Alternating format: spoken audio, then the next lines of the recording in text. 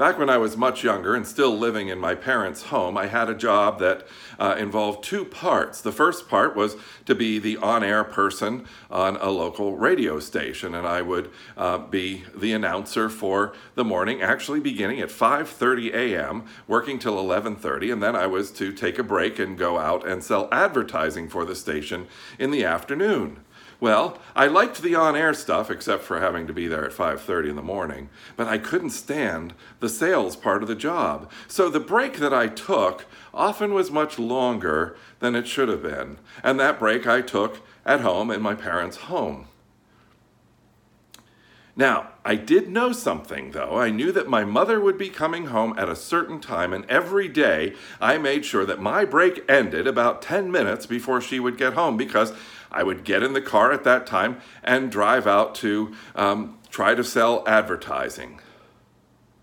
I knew when she'd be coming home. I knew when the break had to end, and I responded accordingly. Now, if my boss from those times is listening, I do apologize. I was not a good employee on that sales portion of this job, and I am sorry for that. But the people hearing Jesus, as recorded in this passage, were in a sort of similar state of mind. They were going into Jerusalem, and the understanding was that as they went into Jerusalem, Jesus would establish his throne. Verse 11, while they were listening to this, and that was the story of Zacchaeus that precedes this, he went on to tell them a parable because he was near Jerusalem. And the people thought that the kingdom of God was going to appear at once. And part of the point of this story, part of the point of Jesus telling this story, is to explain that the kingdom wouldn't appear at once, but there would be a time of waiting, and there would be a reaction, a response to this waiting that he was expecting of them. And we see various ways that people responded, and still do respond, to the coming kingdom of God and the delay in that return of Jesus Christ. We have to remember that this is a season, this is a time, and we do not know the time when he will return, but we know that he will. And part of what helps us be patient is what we find in 2 Peter 3:9. The Lord is not slow in keeping his promise, as some understand slowness. Instead, he is patient with you, not wanting anyone to perish, but everyone to come to repentance. Part of the reason he delays in bringing the fullness of his kingdom is that there are more people who need to hear and to respond to the good news of the gospel. Now, when Jesus tells them he's going away, he's explaining he's going away but will return as king, he is telling a story that had a parallel in most of these people's memory. In 3 BC, there was a man named Archelaus, a son of Herod, who was slated to be the king over the region of the Jewish people. And they sent a delegation to Herod and said, please, we do not want this man to be our king. So Jesus was telling a story reminding them of that time, and in a way saying what it's like when you don't want the king who has been appointed, and we'll get to that toward the end of the story. So, the first group of people to respond are the people to whom the future king has given some money. 1 mina, or mina, I'm not sure how to say it, per person.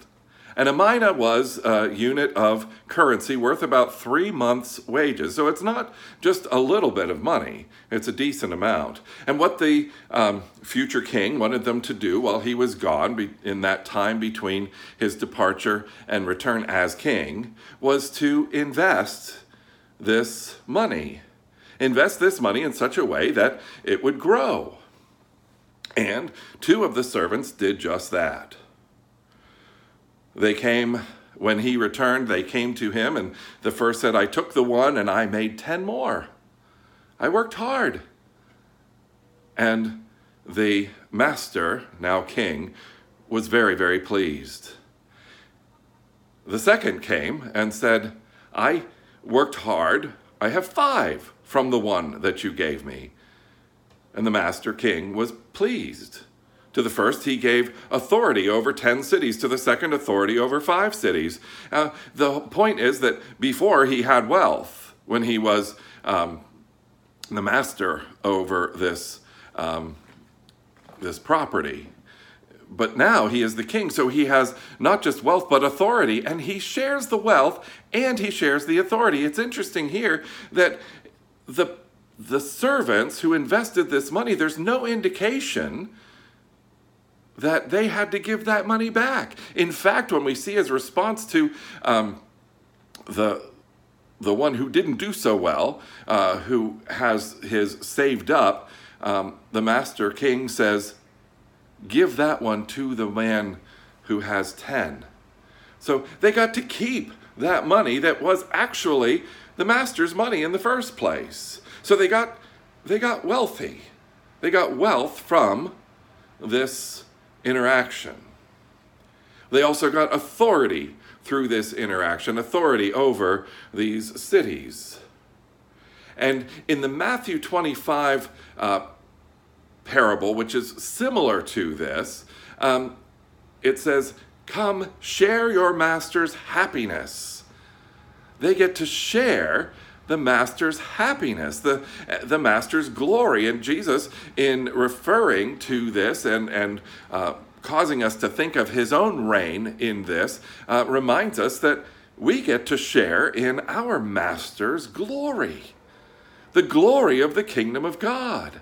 The joy of the kingdom of God, the wealth of the kingdom of God, the authority of the kingdom of God. What he is preparing for us is truly far more glorious than we can imagine. And he wants to share his glory, his wealth, his authority with us. It is a beautiful, amazing gift that he is preparing for us, our roles in his kingdom. But then there's the other servant, the one who comes before the master king and says, I am afraid of you. I don't trust you. So I took this mina, and wrapped it in a handkerchief and saved it for you. And he presented it to the master, who was not pleased. And it's interesting to note the master's response. He gives that money, that currency, to the first servant who had done well. He gives this third servant no new authority, and the servant shares in no joy or happiness. And why did he respond the way he did? Why did the servant act the way he did? Well, what he says is, I was afraid of you because you are a hard man. You take what you did not put in and reap what you did not sow. And the master replies, I will judge you by your own words. I will judge you by your own words. By your own perception of me, you should have responded differently, even if only through fear. Now, I've read this before, and it wasn't until this time of preparing to preach that something clicked, an understanding I found in some commentaries that really helped me understand it so much better. Because previously I read this and I thought, well, why would a parable and the person who is representing God be mean? Now, we've seen in some of the other parables that we've looked at through Luke that the parable, they're not always exact comparisons. We've seen someone who was actually mean in a parable, and the idea is, how much more than a mean person will God who loves you take care of you? And here, though, I think it is intentional that the Master King does represent Jesus, and this person's response to him, does that mean that Jesus then is unfair? That he takes what he didn't put in and reaps what he didn't sow? That he is a hard man? Well, the new insight I got is that no, it does not mean that. It means that this person thought that's what he was like. He never gave the effort to know who his master really was, what his master was really like. And there are so many people in the world today who either think they know Jesus or don't care to know Jesus because what they do think they know is wrong.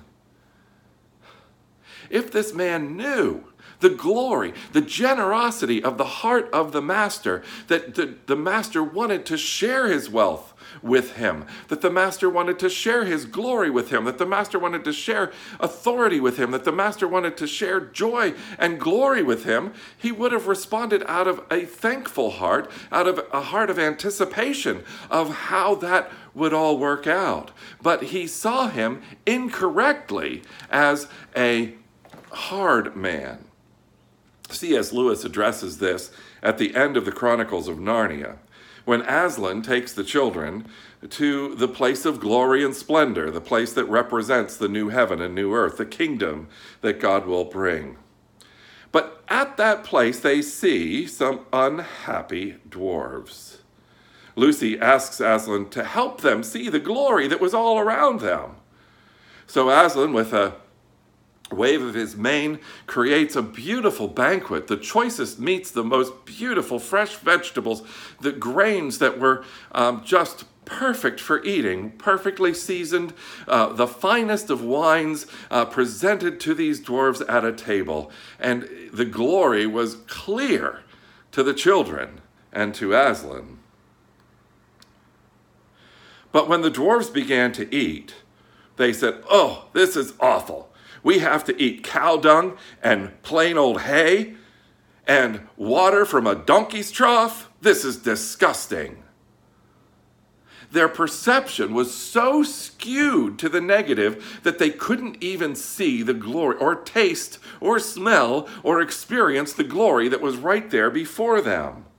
They were prisoners of their own minds, their own ideas, their own imaginings. And so many people today are prisoners of their own imaginings of what the kingdom of God is like. It is vitally important. This is why the church through the decades, through the centuries, has made it a point to pursue orthodox thinking, to pursue correct thinking about who God is, about what God's plans for us are, and how we should respond. So many people create ideas in their own minds or hear ideas from some crackpot and they go with those. They think this is how it is. So their response to the gospel is a wrong response. Just like this servant who was suspicious of his master when the master did not deserve that suspicion. Make sure you know who Jesus Christ is. Make sure you do the work to understand who he is and what he thinks of you and the truth of his coming kingdom. Then you will better be able to respond appropriately. Now, I'm not sure of this man's fate, just like we've had a similar question in response to other parables. I don't know if this man enters the new kingdom as maybe with a renewed understanding, or if he is put aside, put away, and never is able to enjoy that kingdom. In 1 Corinthians 3, we read that we build, each one who is a believer, in a sense a servant of God, builds their life with various building materials. And if they build with good materials, if they do things that will last for eternity, they will take those things with them into eternity, the glory, the wealth, the authority, the joy. But if they build foolishly on things that only work in this world, in this kingdom, then when they will enter with all of their things burned up. Nothing will be left And as it says in 1 Corinthians 3, the builder will suffer loss, but yet will be saved, even though only as one escaping through the flames. So they will enter the kingdom, but without much remaining from their life on this earth. In Matthew 25's similar parable to this one, we read that that servant was thrown outside into darkness with weeping and gnashing of teeth. Again, not sure if he weeps, gnashes his teeth, and then comes back in, or if it means that he is separated from the kingdom forever. But we do know the fate of those who opposed the kingdom. I almost didn't preach this parable because this seems so harsh. Verse 27, but those enemies of mine who did not want me to be king over them, bring them here and kill them in front of me. Remember, this is a parable. It sounds like this new king is gleeful in killing these folks, and we don't believe that God is gleeful in appointing some to judgment.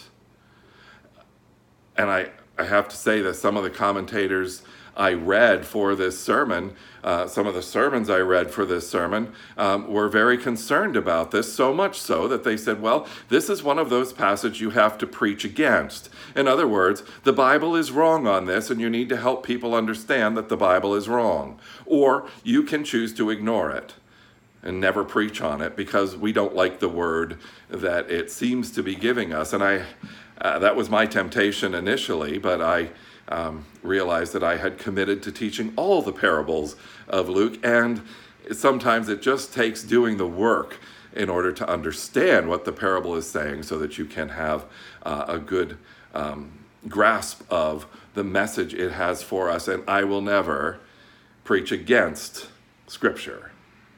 It says what it says because God wants it to say what it says. And another thing that happened during this week is I started the Bible in 1 Year program that Nikki Gumbel has put out, and many of the readings in that were from Ezekiel. And Ezekiel is filled with harsh judgment. And when we acknowledge that Jesus is the King, we acknowledge that he has authority. And it is appropriate for the King to mete out judgment. Now, we also have talked in recent weeks about the fact that God allows us to choose, in a sense, if we are not willing to be his subjects, if we are not willing to come under the reign of the Lord Jesus Christ, then he does not force that upon us. And that is what judgment is about. The choice that the person makes to separate from God's judgment. And I believe that is what is being spoken of here. So what we see through this parable is three responses. Those who accept the reign of the King, trust him and live for him, and thereby prepare for themselves, as he prepares with them, a glorious eternity. There's also those who are subject to the King, but who don't trust the King, and their lives will not be filled with glory or joy. They may work for the King grudgingly, or they may hide in a handkerchief like the third servant hid his mina in that handkerchief. They may do nothing for the kingdom because they don't trust the King. And then there are those who refuse the King. So this parable presents for us an invitation and a warning, an invitation to join the King in his glorious reign, to live our lives now as those who are preparing for this glorious kingdom, investing our time and talents and treasure into the work of this kingdom.